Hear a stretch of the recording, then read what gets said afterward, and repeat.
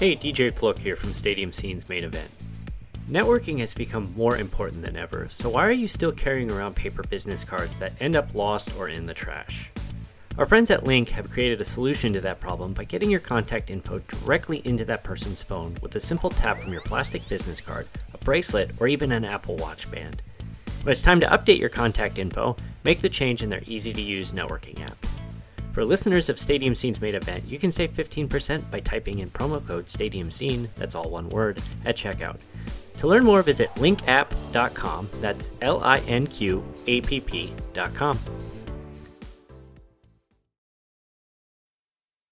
Hey guys, I'm Kelly Tennant from the Platform Podcast, and you're listening to the Stadium Scene Podcast. Live from a makeshift recording studio, somewhere in the middle of the desert, this is the Stadium Scene Podcast. With your hosts, DJ Flook. I suck at trivia and I suck at telling jokes. Kate Thompson. The Jack Man, which is just the most awesome name. And Jillian Fisher. No, that was just because I'm crazy as hell. You're listening to the Stadium Scene Podcast.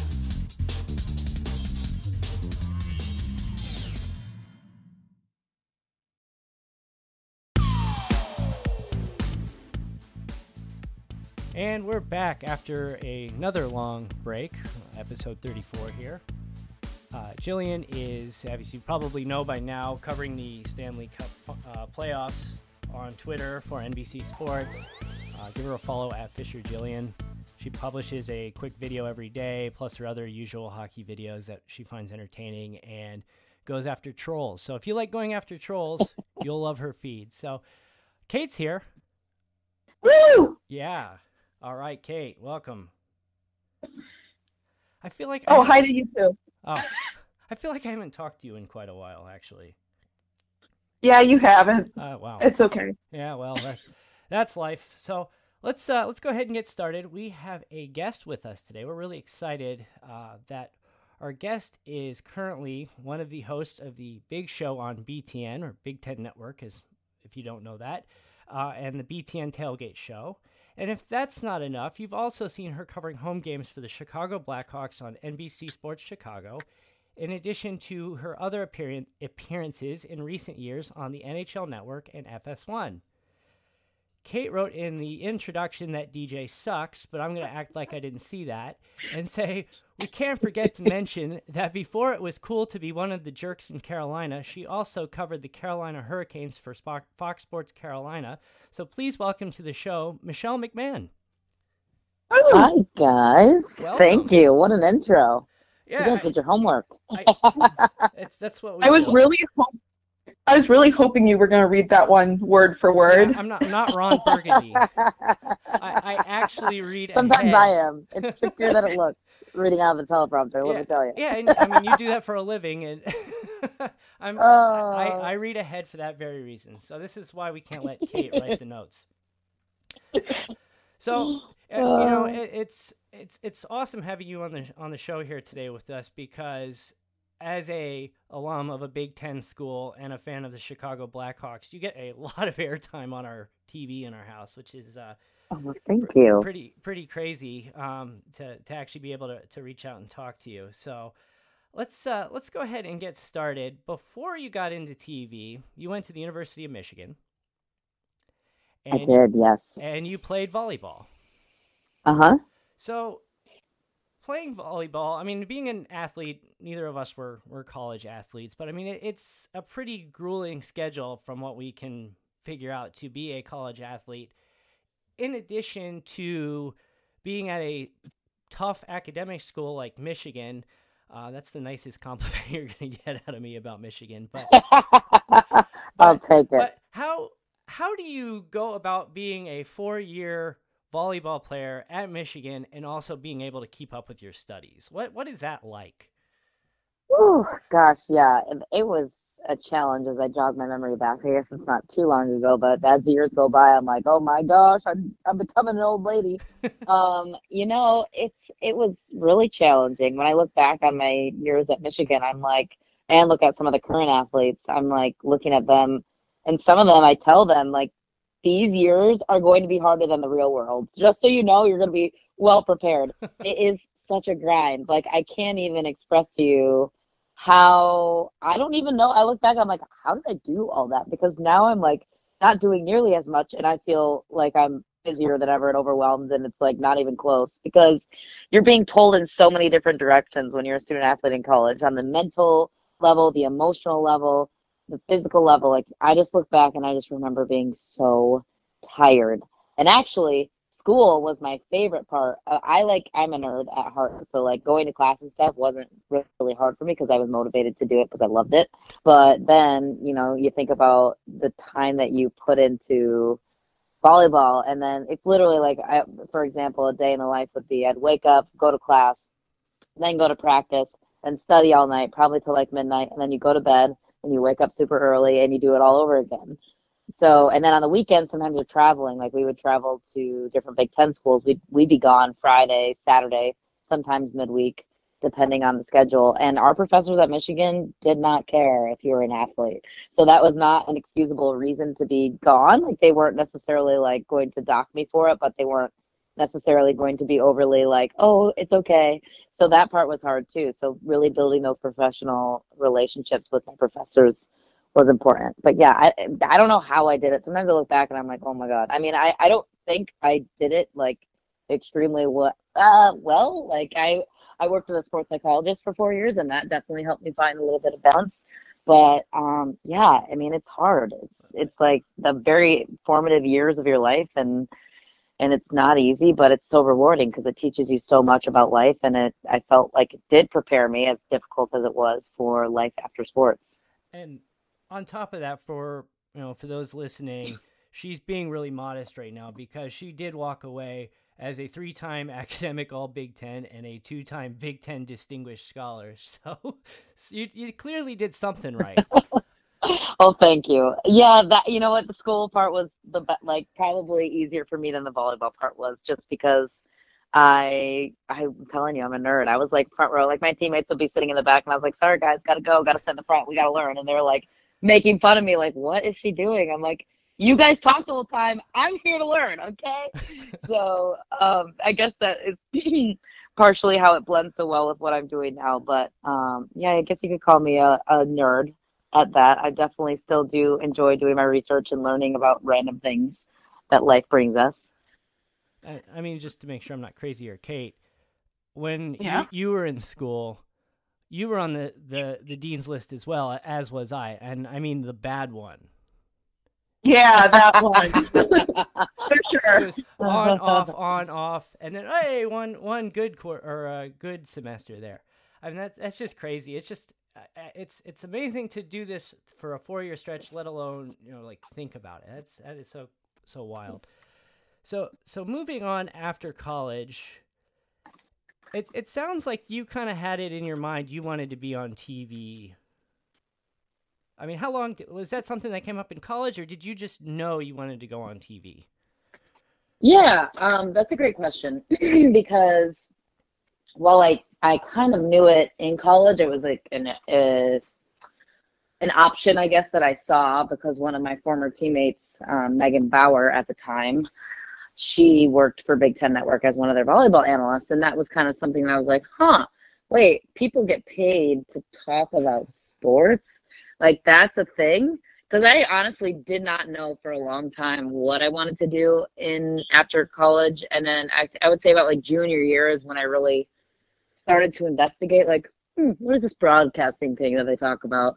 And then I interned at a news station in Madison, Wisconsin, actually, which was such a fun summer and such a fun activity because as an athlete, you don't get the same opportunity or time frames to really dive into those interests and do internships during the year because you are grinding away at your sport. So summer was really the only time I had to do that. And I went to Madison, Wisconsin, and I saw the sports news side of things, like at a news station, and I looked at that model and I was like, oh gosh, like it's fun to talk about sports, but like I do not want to do news. Like that was like kind of like a good like direction for me as far as how I chose the route that I chose, I guess.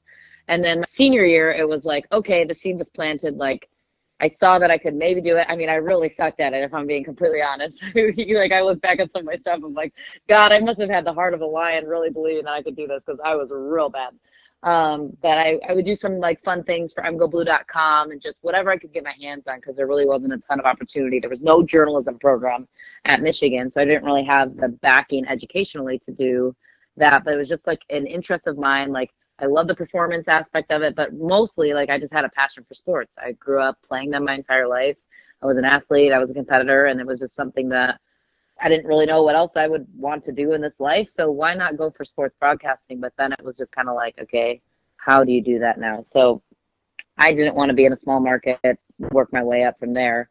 In a sense, I was like, I'm going to move to Chicago. Hopefully I can work for BTN.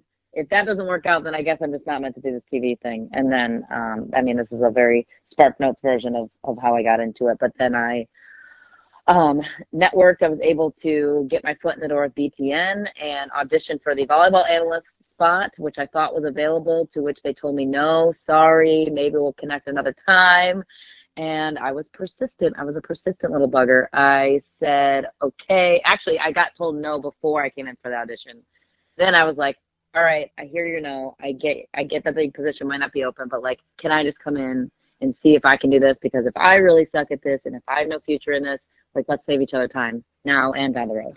So I went in, did the audition, and then that's when a random little mini spot opened up on one of their shows, and then I worked a gazillion jobs on the side to supplement my broadcast income, because working on a women's sports report show once a week for 10 weeks was not going to pay my bills here in Chicago. So I did sales. I was selling freight to truck drivers in my first real job. Then I switched to medical device sales because there was more freedom and autonomy to work from home. Thought maybe that could give me some flexibility with my volleyball analysis work. And then I had to choose. I got a fork in the road. I took a leap of faith and I said, all right, I'm going to quit this amazing job, medical device sales, the stock options, the good salary, all this stuff. And I'm going to go with my passion here and take a chance and see if it works out. So I quit sales and committed to broadcasting. And it was not like, oh, here you go, like the road is now open for you. It was a lot of work. Like, I had to pick up. I was like, I was working as a Pure Barre instructor. I was working at Athleta. In anyone that has worked in clothing or apparel or retail will know that job is exhausting. And then I was just about to start my bartending job, and then I got the call from the Hurricanes, actually. So it did work out relatively quick. But just to stop you right there, just to kind of back up a second, one of the things, and I noticed this when I was reading an interview, and this is the big thing that I see a common trait with a lot of people who've gone down the same path as you, and it's just the one day they took that risk and that leap of faith and said, I'm going to bet on myself, I'm going to get out of my comfort zone, and I'm going to risk complete financial ruin and risk living in my car to follow my passion. And I think that's awesome that that A, you did it, and B, it clearly worked out for you. Thank you. Yeah, it really was. It's a risk, and anything worth having definitely, I think, requires a risk. But yeah, people looked at me like I was insane. I remember my coworker, her dad was the president of the medical device sales company I was working for at the time, and I told her, and I was afraid to tell her that I quit because I had that pit in my stomach, like when you're not following your path and you're not doing what you're supposed to be doing or what you're capable of doing. I just woke up every day and I'm like, ugh, my stomach hurts. Like, I can't do this anymore. And so when I told my coworker I was quitting, she's like, oh, okay. She's like, I'm not mad at you, but like, what are you going to do? And I was like, I don't know, but like, here's what I'm thinking. I'm going to do these hockey reports for BTN because the digital space is untapped and I love hockey. And that seems to be, anyways, that was like, I pitched the project to BTN. That's how I started to get out of volleyball and more into the other sports. But yeah, it definitely was a risk. And I had to tell my parents, like, hey, I'm giving up this great job that I could be promoted 4 times by where I am now to where I was then, and, making a killing and having probably set for life by the age whatever if this company goes public and all that stuff. And I'm leaving that behind because I hate it. I am miserable. I don't like walking through hospitals next to people that are struggling and near death. Like, that is like, it just sucked the life out of me. And I wanted to help every single person, and I wanted to give my product for free because I was like, this is just like heart-wrenching. And then I learned a lot about how our healthcare system works, and it was just like eye-opening on so many levels. And I was like, this is wrong. All this, I'm like, I couldn't do it. Like morally, I just couldn't. Yeah. So there was a lot of things that went into that. But anyways, it was, I mean, so far it's paid off. I keep saying to myself, the minute I stop having fun, I'm out. I tell my bosses that too. So then it's a win-win on both sides. I'm like, you know what? The minute it starts being a job, then I think we got to part ways. So you mentioned your big break in going to the Carolina Hurricanes. I can only imagine how you feel about their run right now. I mean, it's I think we can thank Don Cherry a little bit for this. Yeah, I know. You know what, my friend Marie, who I went down to visit and was kind enough to give me a ticket, and the whole experience was, she had a great idea that we should like make him a suit out of the bunch of jerks, like the towels they made, like the white towels, because he had those crazy suits, and just like let him wear it. He said, I bet he would do it. Somebody should pitch it. Anyways, yes, it's been unbelievable. And I've actually met Don Cherry when I was with NHL Network, and he's a super nice guy. So I imagine he's probably wearing it at this point. But Carolina is such a special place for me because they were the first really network to. I mean, BTN was my early roots, and definitely gave me the tools and the building blocks to get there. But yeah, Carolina was the first place that really believed in me and wanted me to be a key part of their broadcast. And their fans were so kind to me. Like as soon as I got down there, a girl from the north that they probably didn't know from Adam, and they were so receptive and immediately just embraced me with open arms. So that in itself, and I came during a very interesting time. It was transitional, and the young guys were just getting started, and it was the early phases of the rebuild, I guess. So it was a challenge. The team wasn't winning as much, and the fan base was not thinning out, but the seats weren't as sold as they were in the environment that I saw this last week. My gosh. So yeah, I mean, I feel it on the fan side. I feel it on the athlete side. Everyone that works for the organization, who I have so much respect for and so many fond memories with. It's just really, I'm just genuinely so happy for everybody involved in the organization to be going through such a cool experience, because they deserve it. It's been a long time coming, and it's really, really, really cool to see how different the environment is from when I was there working, from now when I could actually be a part of the fan experience and just really bask in it. It was awesome. I'm so happy for them. Everybody involved. I mean, there's just so many good people, and Rod Brindamore being the coach now too he's awesome. His wife's awesome. The family. I mean, it's just like a family environment down there for sure. And there's nothing better than the Stanley Cup playoffs in person. I mean, I paid a small fortune a couple of times to get into playoff games in the United Center, and even standing up in the 300 level, above the 300 level where you can barely see a thing. It's just, it's so hard to describe, but I mean, it's just amazing. It's just electric.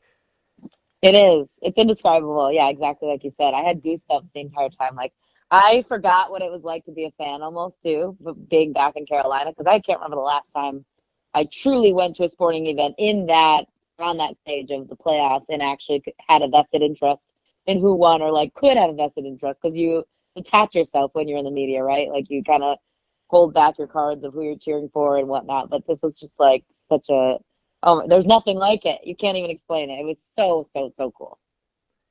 So let's jump back into how Chicago came back into the picture. So one of the things I never did quite figure out is, coming back to Chicago, did the Blackhawks come first, or did BTN come first, or was it like literally the same time?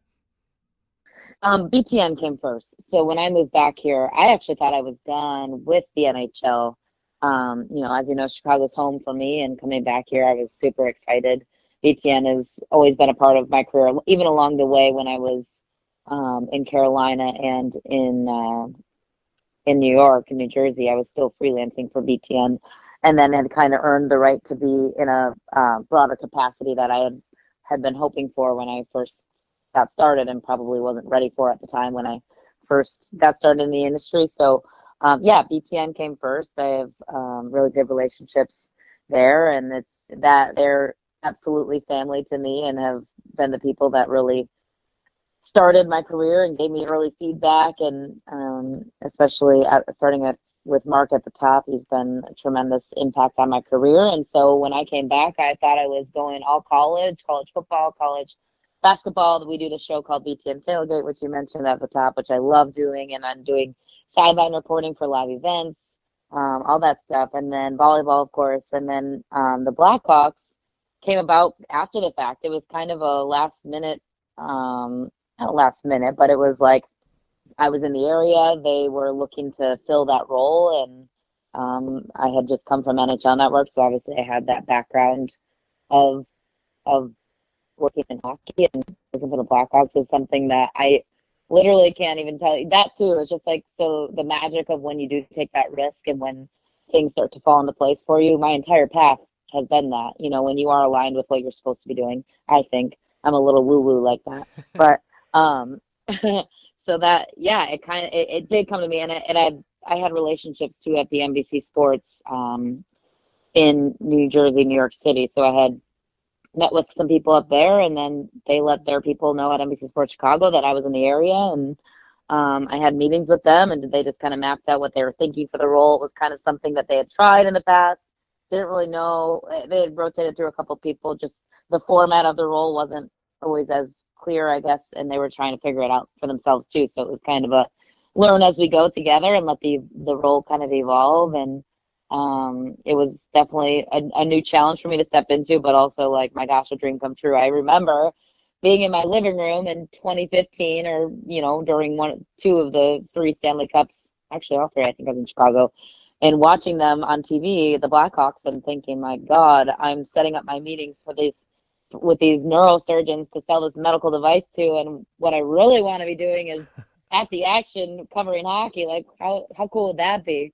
And then here I am doing it a couple of years later. Obviously, they're not in the playoffs yet, but they'll be back. But no, it's been an awesome experience. I mean, that was just like crazy. I mean, I'm doing everything that I really set out to do, starting with BTN first and foremost, as they always hold my loyalty, as they were the very first people to give me a shot. So yeah, but it's nice. What's crazy about it too, being in both positions, is like, I remember last fall watching BTN Tailgate. You're on a campus, broadcasting from the campus at 8, 9, 10 o'clock in the morning.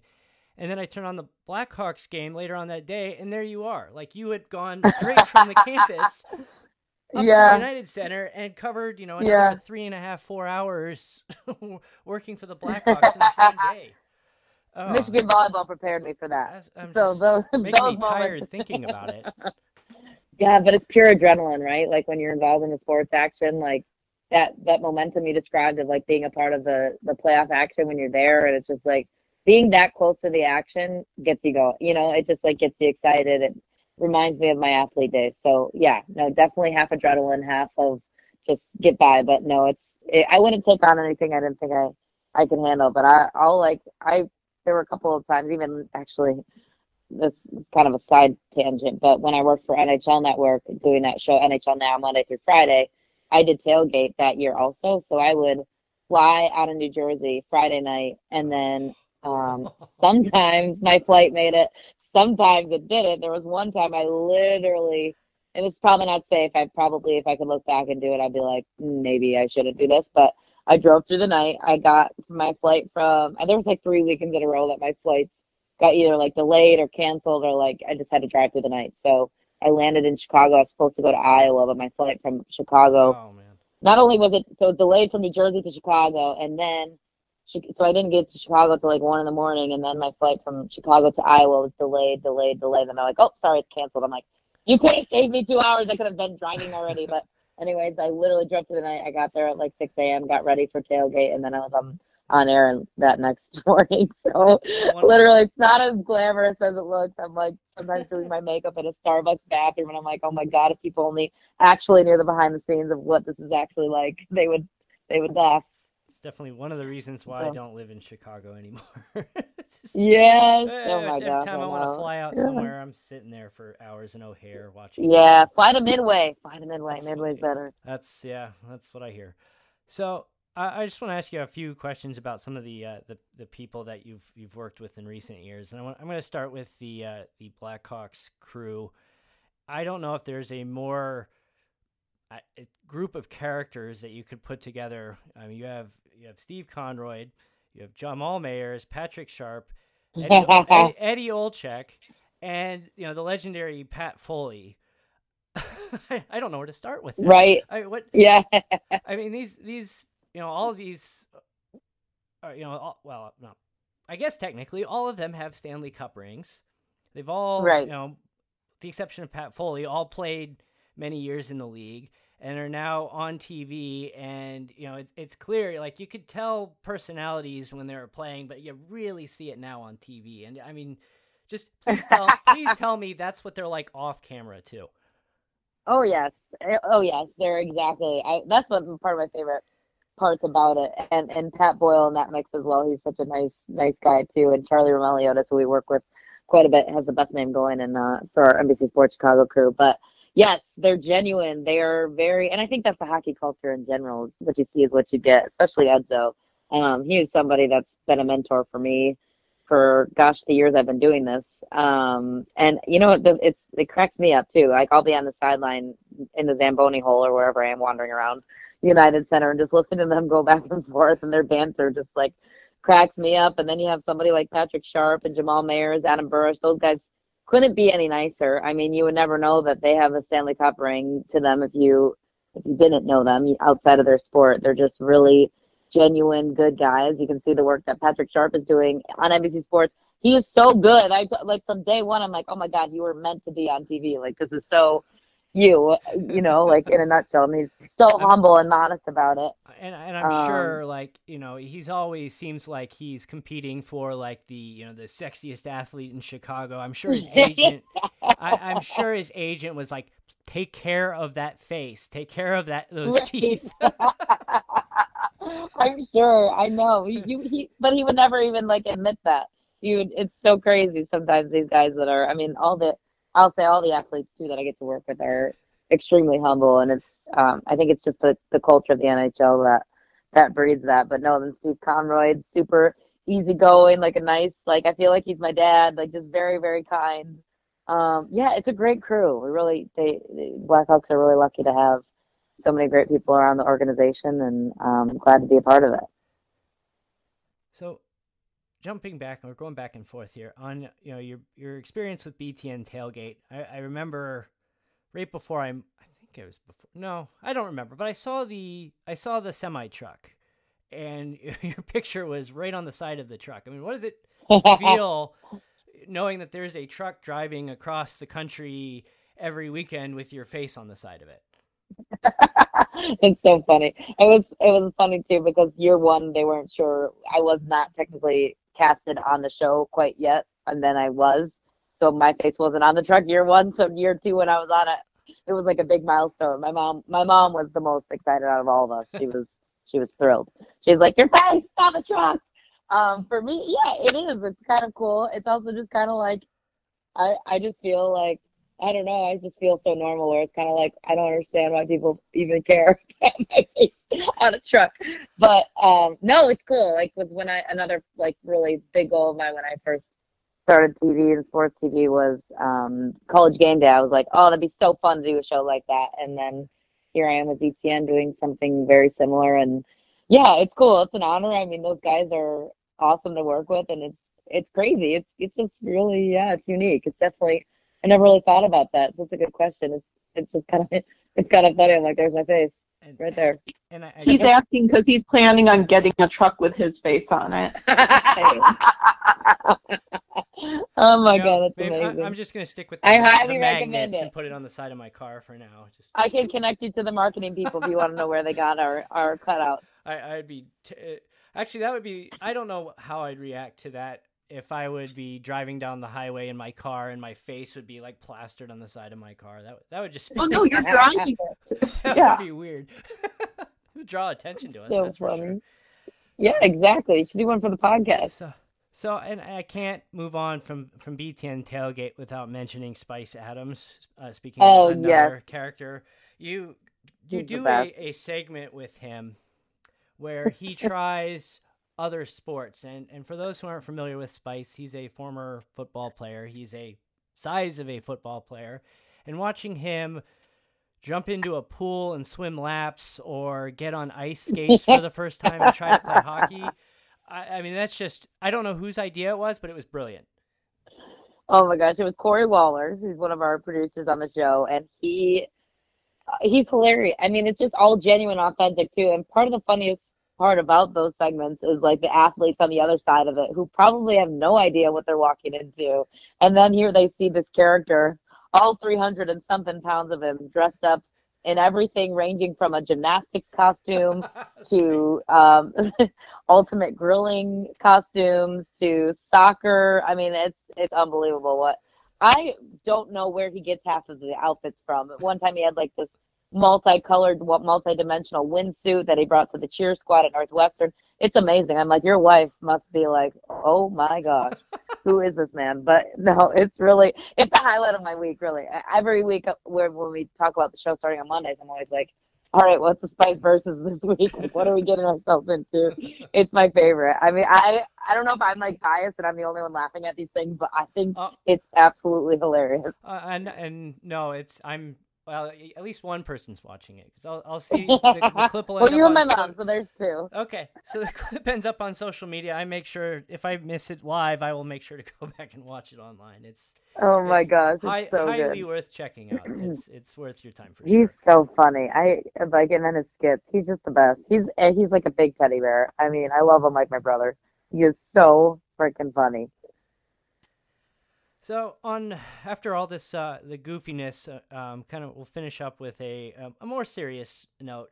I mentioned to you, I went to Purdue, and one of the big college football stories, even nationwide this year, was the nation learning about the late Purdue student Tyler Trent, who had a rare form of bone cancer, but that never stopped him from being out at the games, using his platform to inspire others with his cancer awareness. And I mean, he was just generally wise beyond his years. And you had a chance to sit down and meet him. So what was that experience like for you?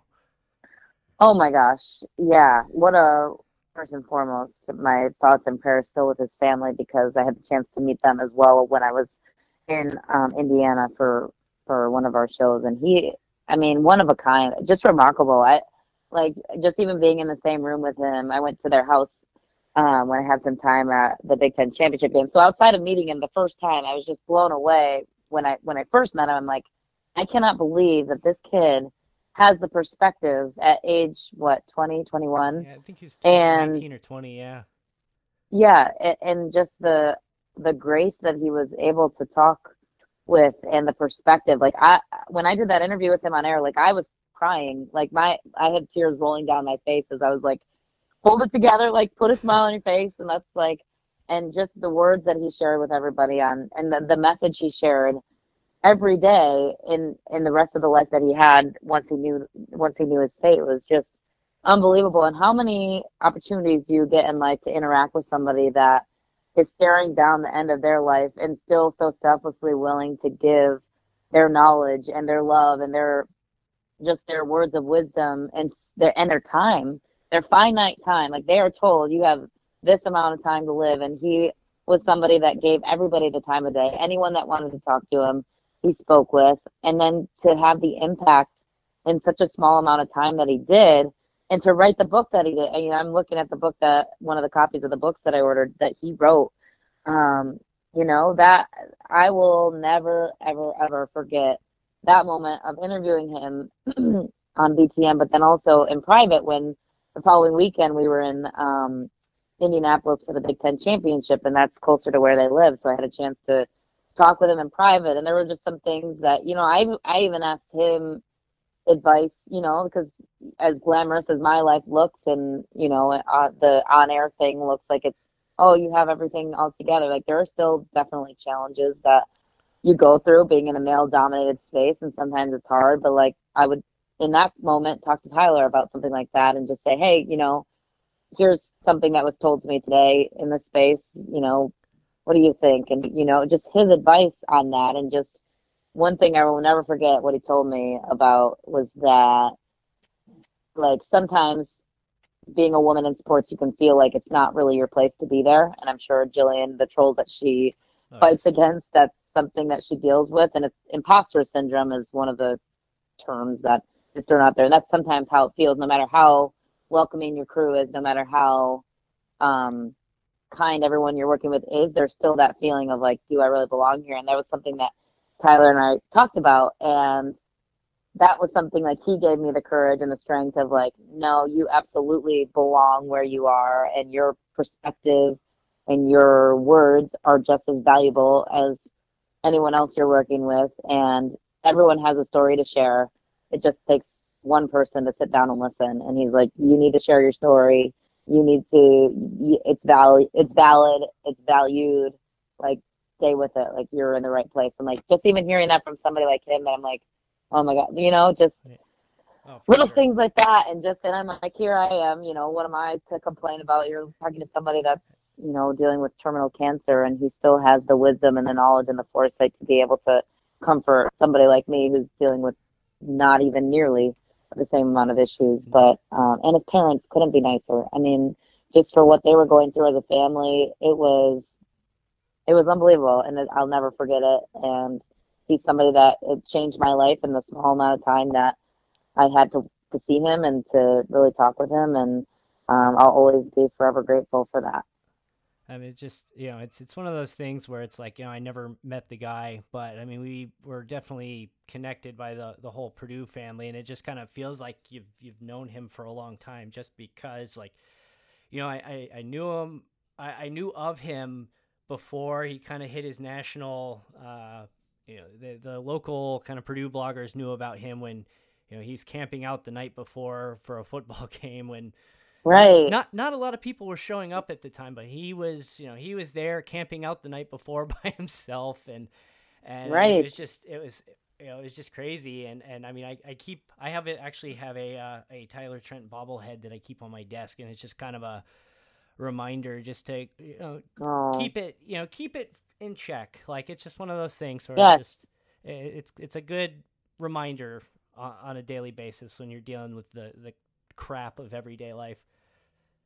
Yeah, and to keep spreading the light, like to do what he did. I mean, the loyalty and just the joy and kindness he shared, that's the biggest thing that it's all about, really, for me. So on that note, Kate's been waiting patiently to ask her 5 fun, fast facts. And what we were laughing about before we started recording is she made a list on the notes, and the numbering somehow got screwed up. So the questions are numbered 2, 3, 4, 1, 7. Amazing. I don't know why. So, Kate, you can wake up now. Okay, sweet. So, wow, I just blanked for a second. Okay, so I just found out that I can buy a magnet for DJ's birthday of his face to send to him. For Get out. That's $50. $50, that's not bad. Yeah, and it's about 18 inches by 18 inches, so it'll be a significant size for his car.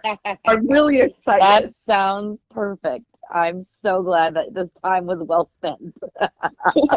So, what is your best purchase under $50? Well played. Under $50? Yeah. Ooh. Oh, that's a really good question. Gosh. I'll say the Tyler Trent book. Okay. What toppings belong on a hot dog? Ooh. I say everything. I'll go as far as chili, mustard, ketchup, pickles. I don't like relish. I want regular sliced pickles, like not the sweet stuff. That's gross. I could get down with some tomatoes, maybe some onions. My breath won't smell great afterwards, but it'll be worth it because the hot dog will be delicious. We have this place actually called Yesterdog in Grand Rapids, Michigan, where I grew up. Oh my God! If you ever go to Grand Rapids, you have to go to Yesterdog. Hole in the wall, cash only hot dog place. It is the best. Ooh, I'd even throw some sauerkraut on there too. Oh, good choice. Probably should have mentioned I'm from Chicago before I asked that. Yes. And I'm sorry if I offended you. What single instant in your career caused you to go, yeah, I'm successful? Oh, cool question. I guess it depends on your definition of success, which I'm learning has a different meaning for me now than it did back in the day. But I'll say probably covering the Stanley Cup final when the Penguins won, and I was working for NHL Network, and I was interviewing Sidney Crosby on the ice, and I was like, oh my God, how did I get here? This is crazy. So probably that. Awesome. What piece of advice would you give your early career self? Ooh, good question. I would say calm down. It's all going to work out. And focus on being yourself and don't neglect yourself. Don't let your self-care fall by the wayside just because your career accomplishments are great, but don't forget the other parts of life that are really important, and don't miss out on the process and the journey, because if you miss out on those small moments along the way, you're never going to be satisfied. So just enjoy where you're at, have faith that it's going to work out, and just keep trying as best as possible to be present and enjoy every moment, because it's all fleeting. Okay. And then finally, question number 7. What is your go-to Starbucks drink? And nice try, DJ. I vandalized the teleprompter. I actually, true story, I hate the teleprompter. I don't ever use it if I don't have to. I hate it. Like, sometimes I question my reading skills, and I'm like, is that a the or a he or what is going on in there? I hate it. That's side note tangent. My order from Starbucks. Well, recently I got a puppy, so he's a golden retriever, 3 months old. If you have an Instagram, you should follow him, Maverick the Golden Child. Shameless plug. So Puppuccino is my go-to order for him now. We just went there today, but if I'm ordering for me, I usually will do, it depends if it's summer or winter. In the winter, I've been feeling the chai latte with coconut milk because I can't do dairy, sadly. And then in the summer, I'll do like a iced coconut milk latte with 1 pump of vanilla. I'm that annoying person in line. I'm like, just a pump, and everyone behind me, I'm like, don't judge me. I know I'm asking for a lot. Yeah, and I can't do the dairy either, and it's like, oh yeah, I'll have a chai latte with soy, and it's like, oh, you snob. Yeah, exactly. It's like something about the soy too that's like extra snobby. I just don't want to feel like crap the rest of the day. I know. I actually just did an allergy test, and milk is still not a good thing for me. So, yeah. Too much information, but yes. Trust me, I feel your pain. Oh, so good. That's gonna wrap it up. So, Michelle, thank you so much for being on the show today. You got your work, your social media you want to plug? Oh, my work.